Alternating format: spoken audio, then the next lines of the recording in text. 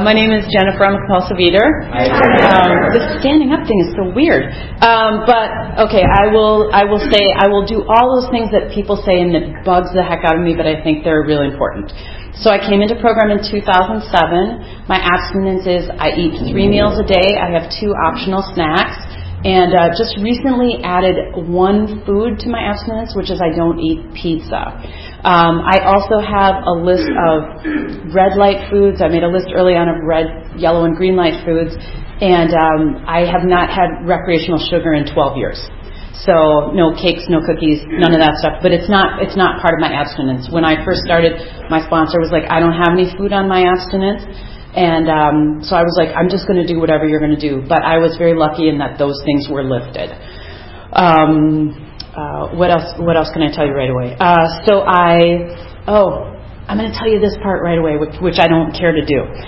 So I was talking to my sponsor the other day. I have never been a person who had a ton of weight to lose. I came into program when my oldest daughter was about a year old. She's 13 now, and I could not stop eating. I weighed 177 pounds when I came into program. I'm 5'3", and my lowest weight in program was 154 pounds. And right now my weight is back up. It's about 169 pounds. So I have to say that because my disease is telling me lately, like, hey, we're going to need you to leave because you don't have a good story, and your weight loss doesn't make a good arc, you know. So that there's nowhere else to go. So I have to say that, and I always want to say that because I feel like it is a 3-legged stool. You know, it's physical, it's emotional, and spiritual. And at different times, I've had more recovery in different areas. So there's that, and I wanted to talk to you kind of about how I work the program today and how I've worked it before. The first thing I want to say is my program is imperfect, and whenever people say that, then I just hear them go on to say a whole bunch of stuff that sounds perfect that they do. So my program is really imperfect.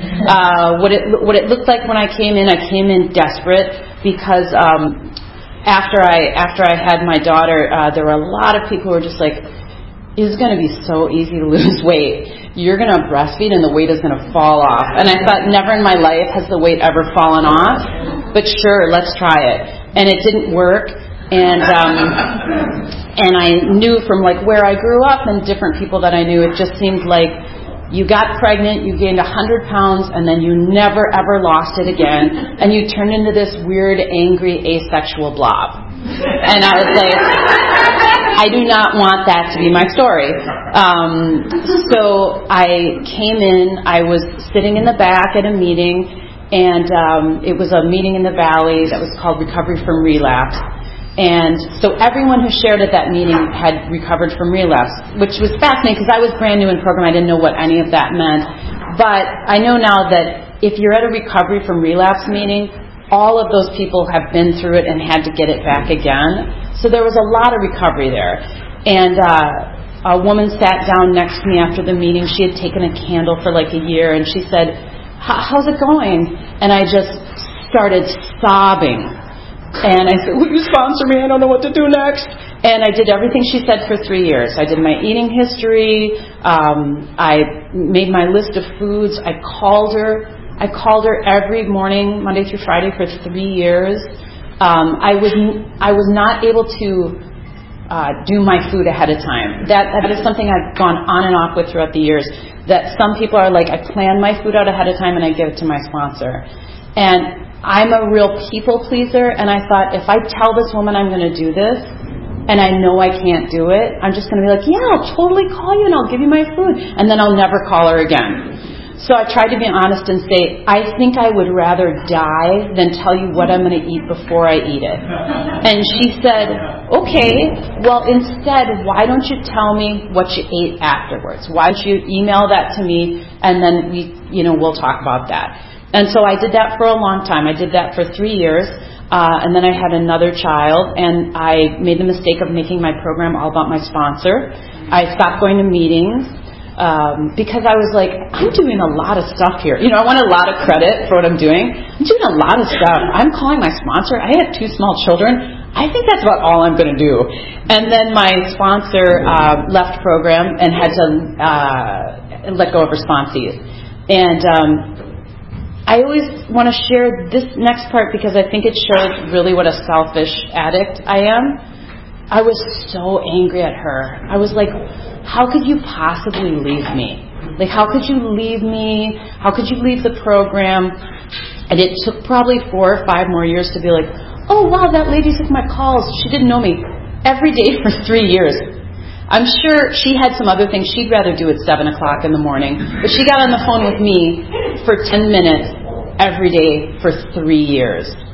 So dial back that resentment just a bit, you know. She did a lot of good stuff for me. Another brutally honest stuff that I want to talk about is my relationship with sponsors over the years. So my sponsor left. I was mad and felt like I was mad at my sponsor and mad at program, which is the dangerous part of it, is that personifying of the sponsor becoming like your higher power and the program, because it can never work because your sponsor is a human person, you know. And so then when they fail, I can't afford to just chuck the whole thing out because somebody, you know, gave me the stink eye. I'm like, forget it, never mind. So I've had 5 sponsors over 12 years. And I've been a sponsor, I think I've sponsored 6 or 7 people over that time. And I've had the whole gamut of relationships. I had a sponsor who was like, yeah, call me whenever. And that was the extent of our relationship. And then I was like, oh, I don't like this. And then I had another sponsor who was like, I'm only available at 2 in the afternoon. And I was like, I am never available at 2 in the afternoon, but I'm desperate, so I'm going to try and make it work. And then it just ended up being me frustrated. Then I had a sponsor who I loved, who turned kind of more into a friend, which I loved having my sponsor as a friend. And she was a good sponsor, and we were very close, and then she died. And then I spent probably about a year and a half trying to figure out how I was going to get another sponsor, because I was grieving, and and also every time you get a new sponsor, it's like you have to, you know, there's a woman in program who always says you open your bathrobe to a new person who's going to be like, yeah or no. And it's hard. So currently I have a sponsor who, I think she's the perfect sponsor for me because she scares me just a little bit, and she's very kind and loving. She's not afraid to say, you know, I'll send her my food, and like, I'm going to have this, and she'll say, that's great. And if you're going to change that, please text me. And about 50% of the time I text her, and 30% of the time I put it in my 10th step at night. What I do to keep my head in the game. I feel like program is just a series of speed bump activities to keep the disease away from me. So the speed bump activities are, at night I do a 10th step that's centered on that AEIOU. So was I abstinent? Did I exercise? What did I do for myself today? How did I take care of myself? I try to concentrate that in, like, what program things did I do? What did I do for other people? How did I relate to them? And what did I uncover or not want to talk about? Then I also send a gratitude list and what I'm going to eat for the next day. And so you'll notice I said 50% of the time I text, and then 30% of the time I put it in the email. So then there's 20% of the time it just hangs around and I think about it. And that is progressive honesty.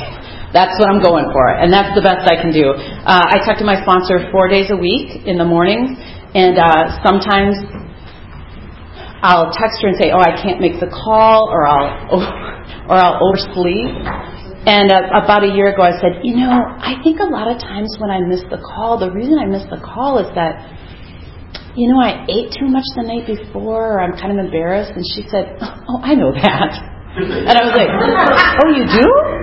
She's like, oh, yeah, no, I know that. Don't worry. I know that you're going to get to the point where you can be more honest with me. And it really brought me to tears because, like I said, she doesn't mince words, and the fact that she knows that I'm not being 100% honest, but it's the best I can do, and I'm racked with guilt that I'm not being 100% honest. And she was just like, it's fine, which makes me want to be more honest with her, which is really important for me, because of being a people pleaser, I'm a huge white lie person. Like, oh, I think this is going to be better if we just lay it out like this. Like, you're going to like me if you think I'm a program star. So I want to share a couple things about tools and when they've worked. They usually work when I use them, which is self-explanatory. But a couple of examples. I've recently had some trouble with a couple alcoholic foods coming back in. I had a friend one time who I struggled with soda on and off for a while, and a friend of mine in program said, it's not really soda, it's like it's who soda hangs around with. And I'm like, that's exactly it. It starts a craving. And so I was struggling with some foods, and they're foods that my kids like.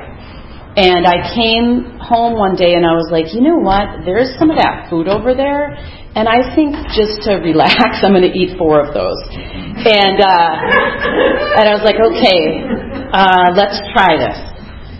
It's going to be super painful, but I want you to take like the back of an envelope. And I was like, you can have all 4 of them if you just write on the back of the envelope what you're feeling. Just write it right now. Like, how do you feel? Why do you want to eat it?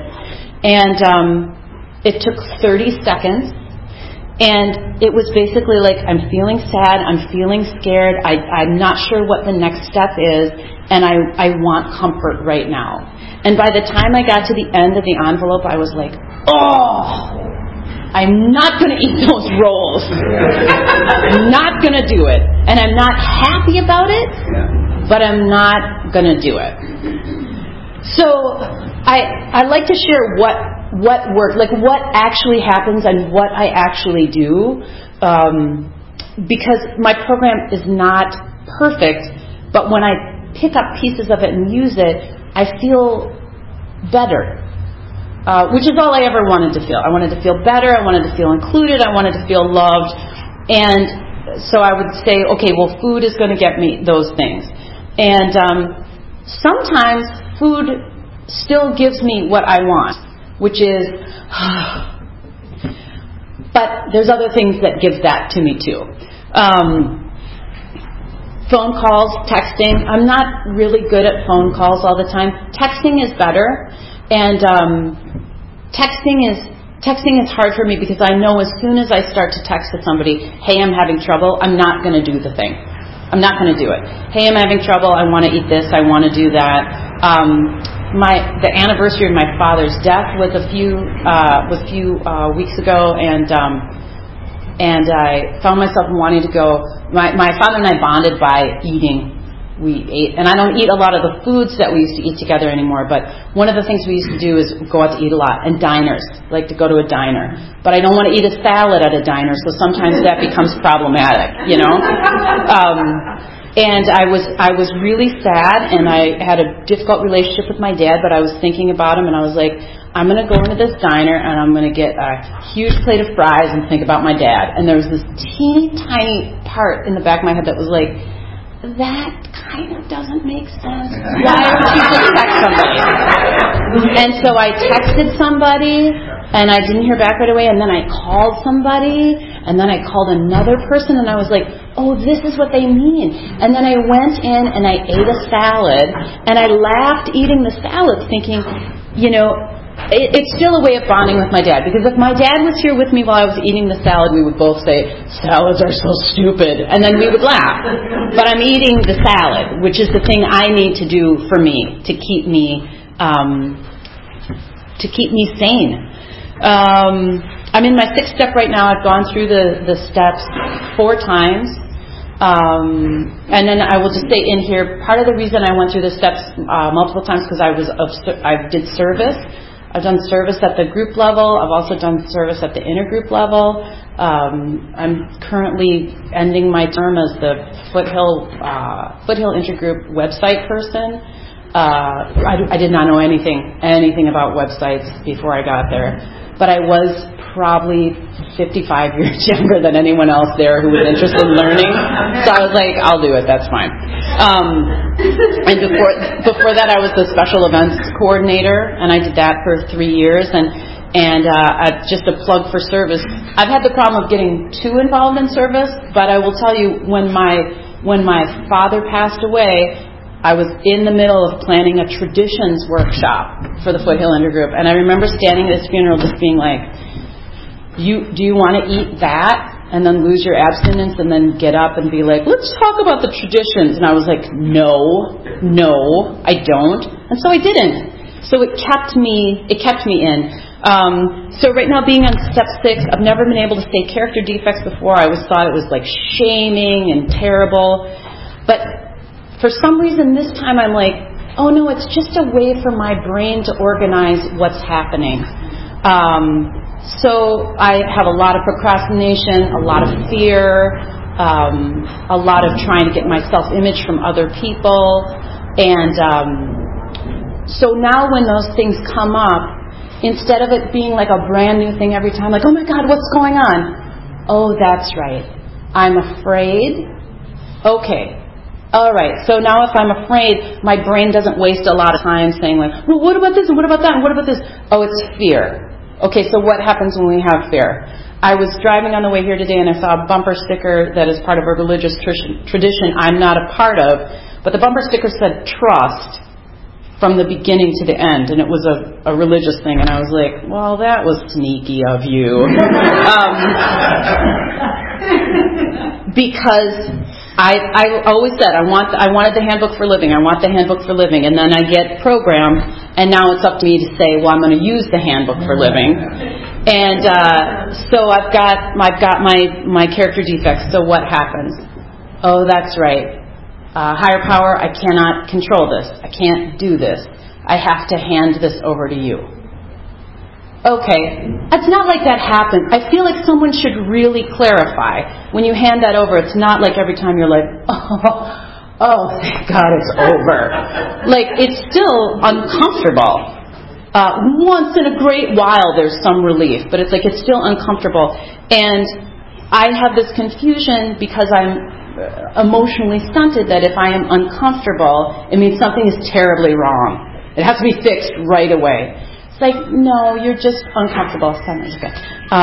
You're just uncomfortable, that's all. And that will pass, just like this happiness will pass.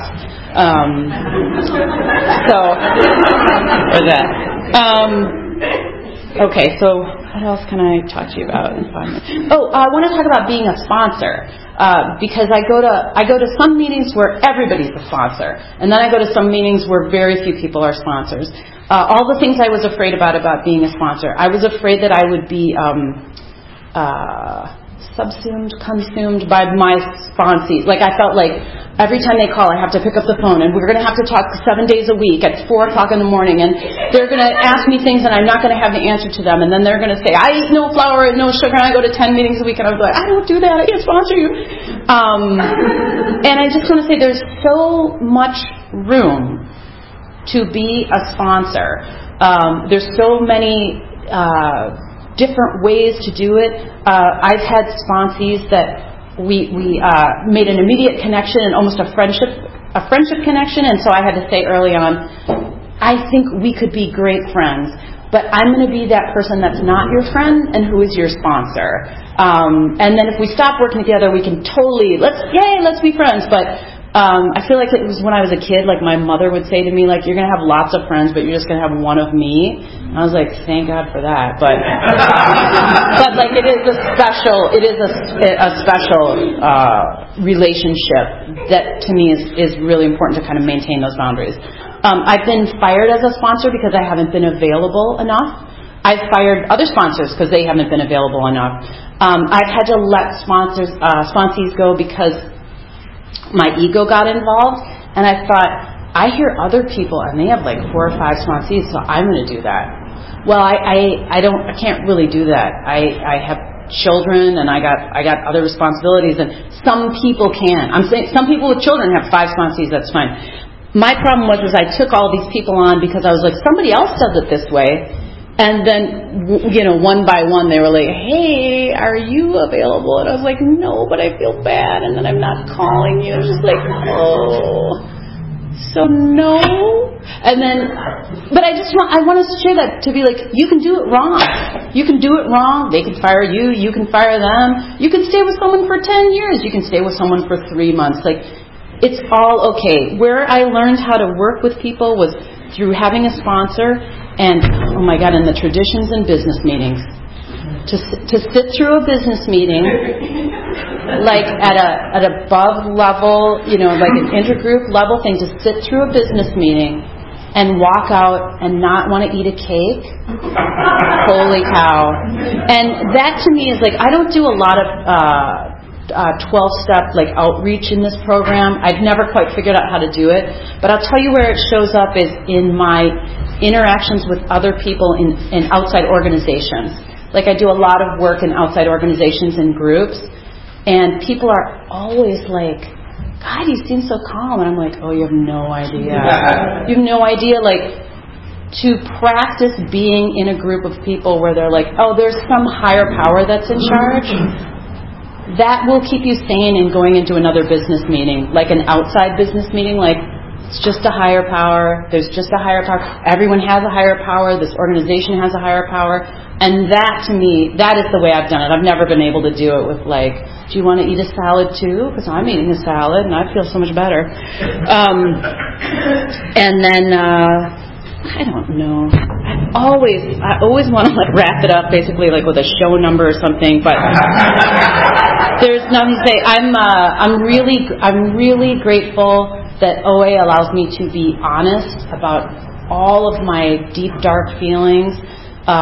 Like I said, my father passed away a few years ago. My mother's been in and out of the hospital for the last year or so, and she doesn't live here. She lives far away, and we've had a complicated relationship over the years. And lately, I'm getting some feedback from my higher power that.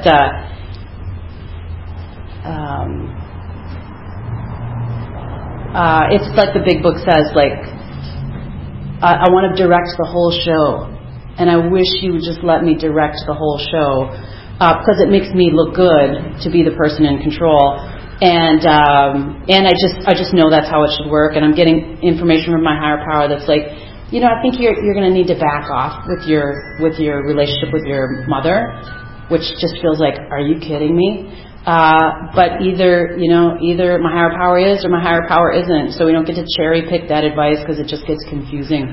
So anyway, thanks for letting me share.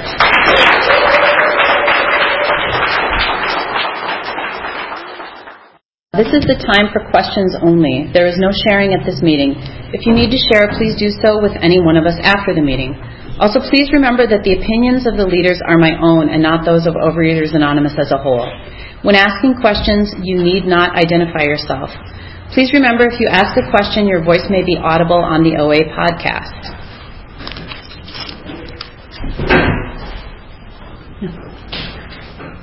I have a question. Can you talk a little bit more about the development of your relationship with your higher power? Yeah. Okay. So the question was to talk about the development of my relationship with my higher power.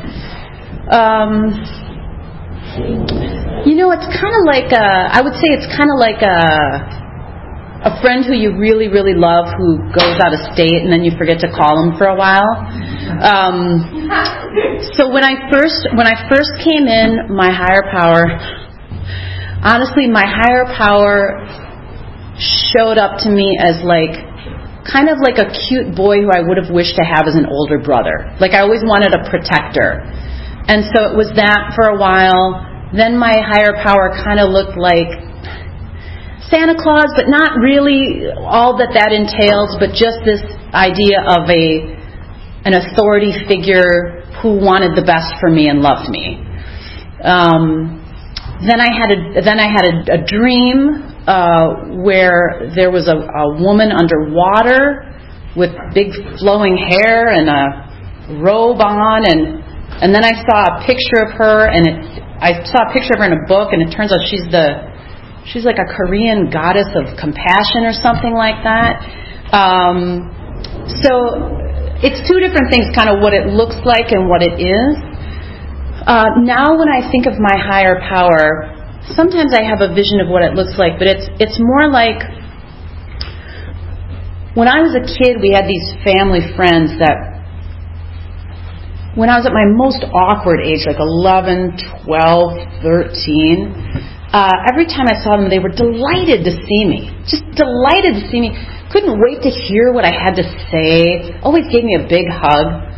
So now when I think about my higher power, usually it's in terms of, it's a problem. Like, I want to eat this. I'm mad at my husband now and I don't know how to forgive him or whatever. And so it's just this feeling of someone coming in like, oh, you're delightful. Whatever this is, we'll fix it. Don't worry about it. So that's kind of what it is. I don't have there's no like sticker or anything like it. And I also feel like my higher power has a good sense of humor, like the funny bumper sticker, that's like trust. Like, okay, I gotcha, all right. So that's that. Can I have your higher power? When you fall short of perfection, do you ever get self-critical and self-hating? And if so, what do you do about that? Oh, yeah. So I'll give you some examples of falling short of perfection, which I have a ton of practice with. So you're lucky you asked me. One of the things that often happens is I have to go to a lot of parties for my husband's job. There's a lot of beautiful people at those parties. And so sometimes when I'm getting ready, I'll be looking in the mirror, and then as soon as we get the voice that says like, ugh, what are you doing? You're putting lipstick on a pig. I'm like, and we're done. And we're all done. We're all done. Thank you so much for sharing. I don't care if half my makeup is on and the dress is half zipped up. We're all done with the mirror. We go out. We're like, thank you very much. So that's one of the things, is like a diversion. But the other thing about like falling short, I'm trying to think about. There's a food that I lied about, or I know what it was. In my 10th step at night, I was like, I had cereal, and I think we all know that if you're saying I had cereal, there's a reason that you're not saying how much cereal you had. So what I have to do is, generally what happens is it'll come out in a meeting, maybe, especially if my sponsor's not at the meeting. So it's like a process. Like, it'll come out at a meeting, then maybe it'll come out at a meeting where my sponsor is there, and then maybe I will write an email, like even like a week later, like, I meant to tell you about the cereal, and I had this, I had a lot of it, and she has just repeatedly said to me, like, I don't judge you. I don't care. Eat a whole box of cereal. I don't care. It's your recovery. And I had a sponsee share with me that she, I got a list of some foods that she ate, and I was finally like, oh, I'm not judging her. My sponsor really isn't judging me. Or what may be the case, which I can't get away from as a compulsive overeater, maybe she is judging me, and maybe I'm judging my sponsee, because that's the first thought that comes into my head, but I don't share it. I'm not saying like, oh, that's not happening.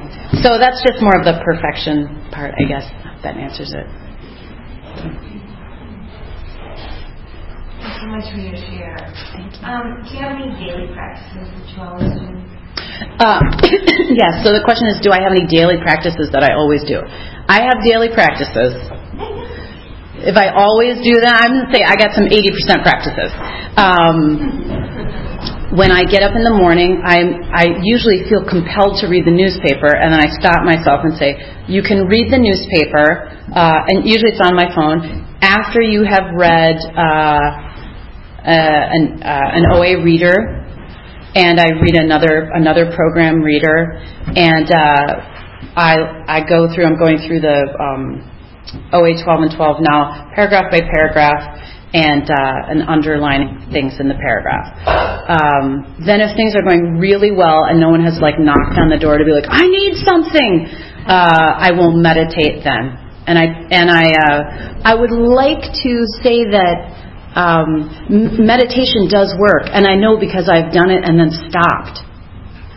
And so I can tell you, having done the research on it, it works. So if you're doing it, you should keep doing it because it's better when you do it. And then I send a 10-step to my sponsor at night. And I made it a point lately to try and check in with fellows during the day, especially fellows that have shared at meetings about outside things that are going on. That is really helpful, because otherwise my daily practices left to my own device are reading the newspaper for way too long, and thinking about about how far I could go with a snack before it seems like that's no good. So it's not a choice of if I have daily practices. Oh, I've got them. It's a question of whether I choose to use the ones that are helpful to me or the ones that further my disease. So, yeah. Thank you so much. Do your children know that you're in a program, and how do you negotiate that? Yeah, so the question was, do my children know that I'm in program, and how do I negotiate that? Yes, I have a 13-year-old and a 9-year-old. I came in when my 13-year-old was a year old, and early on I would have to tell them, because if you have young children at all, there's constantly this birthday party thing, and we want to make a snack and want to make a treat, and so I had to say, Mommy doesn't eat those kinds of foods because they make me a little crazy. And what was nice and frustrating about that was then they would, as soon as we were someplace and someone would offer me something, they would be like, my mom can't eat those. She can't eat those things. They make her crazy. So that was helpful. What has gotten a little trickier is now my oldest daughter is saying, do you think I will be a compulsive overeater? And I say to her, I have no idea. I've shared with them that our families are prone to liking certain substances more than other things, and sometimes we get really involved in those. So just to kind of think about it as you would say, heart disease runs in the family or something like that. But also because my higher power has a hysterical sense of humor. My oldest daughter, when she was about 6 or 7, took up baking, and I mean savant took up baking, I'm going to make everything from scratch and blah blah blah. So it's kind of a joke that I've never eaten anything she's ever made. I haven't had a birthday cake. I haven't had any of theirs, and it's just not an issue because they know that I love them. And if I was in the disease, I would have this confused idea that the only way they will know that I love them is if I eat their birthday cake. Then they'll just discard the part where I scream at them later. So anyway, that's my experience with it. Yeah. I was wondering if you could talk about your experience, pregnancy while being in the program. Oh, yeah. Okay, so the question was talking about being pregnant in program. Yeah, so when I was pregnant, I wasn't pregnant the first time. I was pregnant the second time in program, and I had morning sickness, which I didn't have before, and I had to add a third snack to my day, and it involved eating crackers before I got out of bed. And I was like, I'm afraid of crackers, because at that point I wasn't, I've never been a person who's been completely off of carbs. That just was not my story. Even until recently, I don't eat bread very often, and I stopped eating bread recently, but I ate Ezekiel bread for a long time, and it had nothing to do with anything except the density of it slowed me down. But being pregnant, I had to be more. Sorry, let me just gather my thoughts before I just kind of wander on about this thing. First of all, I felt super alone when I was pregnant in program because I didn't know anybody else who was pregnant in program. The only place I found other people who were pregnant was on phone meetings. And I made it clear to my doctors when I went in that I would weigh turned around. I didn't want them to tell me how much weight I was gaining. even though they seem to really want to tell you, I was just like, just tell it to each other after I leave. I don't need to know it. And so when I got pregnant, I weighed 165. And I didn't weigh myself, and I didn't weigh myself after my second daughter was born.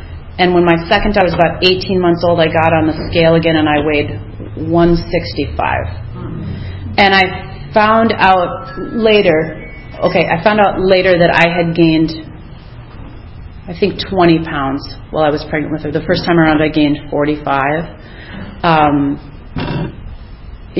the hardest part, actually, more than the pregnancy, was even people who know the rules about no crosstalk and stuff like that in program just can't seem to help themselves with talking about your body or with talking about how you should eat or what you should do or whatever. So I don't know. I was kind of crabby about that, frankly. I was just like, it was nice to be able to come into a meeting and be like, stop talking about my body. But I will say I never had less trouble getting clothes than when I was pregnant. For some reason, something tipped in my head, and I was like, this is exactly how I'm supposed to look. That looks great. Let's put it on. There was no oh, this is too big or this is too small. I was like, oh, I'm perfect. So that was an unexpected side effect, which is really good. So anyway, yeah. Thanks. Can you talk about making amends and if there were differences in the first go-around for steps? Yeah. Sure. Talking about making amends and differences between the first time and the later times I've done it. So the biggest amends I had to make the first time was I had been working for a company and doing a project for them, and the project didn't go ahead. But this was years ago, and they had given me a laptop computer to use, and I never returned it. And I kept it for a long time, and I don't know, I justified it was... Who knows what I thought it was, but I was sure I was right. And so then I had to call them and say, hey, by the way, and because I'm so nice, that was really hard to make any of those amends anyway, because I'm like, I'm such a nice person, but I stole your computer. And I had to say, I stole your computer. And I was very lucky. The response was like, oh my God, we have tons of those in the closet. How are you? It's so great to talk to you. So that was the one I was the most scared about. There was also a financial amends that I had to make that I could not get a hold of this person. And so I had taken a loan from someone, and I will just share, it was an entertainment. So then after 10 years, I couldn't get a hold of the person because they were so fancy, they wouldn't take the call. And I was just like, I don't want to come to the office. I don't want to do anything. I just want to give you $400. And I got an address, and I sent not a check because I didn't want to wait for them to cash it. A money order. I sent a money order. And then had to sit with the fact, I don't know if they ever got it. And then the last amends that I made was to my oldest daughter. We went out to dinner, and I got all screwy with the food, and I ordered some bread for the table. And she was like, I don't know why you're doing that, because I can't eat bread with my braces, and I thought you weren't eating bread. And I was like, it's going to be fine. Don't you worry about it. It's going to be fine. And then I ate the entire loaf of bread, and she was scared. She was like, nobody was crying. It wasn't alcohol. I didn't have a knife to her throat, but it was one of those things where your mother says, I can't do this because it makes me kind of crazy, and then you just watch her do it. And I was like, So my amends that I had made to her and to me is I stopped eating bread after that, because I was like, I don't want to scare them. Even if my disease makes me think it's not a big deal, it's a big deal to scare your kids. So anyway, that was that. Yeah. Can you talk about how you incorporate laughter and humor into your program? Oh yeah. Okay, so the question was how I incorporate laughter and humor into my program. I chose my first sponsor in another program because she made a joke at a meeting, and everyone was very kind of quiet, and she made a joke, and I was like, you're the one for me. Because it's so serious to me. If I don't have humor, I just kind of devolve into shame. And just my experience growing up in my life is when you say the unspoken, people laugh because they're like, oh my God, I can't believe you said it. And that just makes everything feel so much lighter to me. And I did speak at an R2 convention a couple years ago, a panel on humor. That was hard. That was a hard thing because everybody's got a different sense of humor. So I thought I was pretty funny, but it wasn't. It wasn't super funny. But it's good to. I don't know. I'll just finish by saying, like, I don't have a choice. Like, that's just who I am. So I have to be like, hey, guess what? I could either eat a pizza or tell you I was molested. And that's going to make me feel better, the other one. So anyway, okay. Thank you.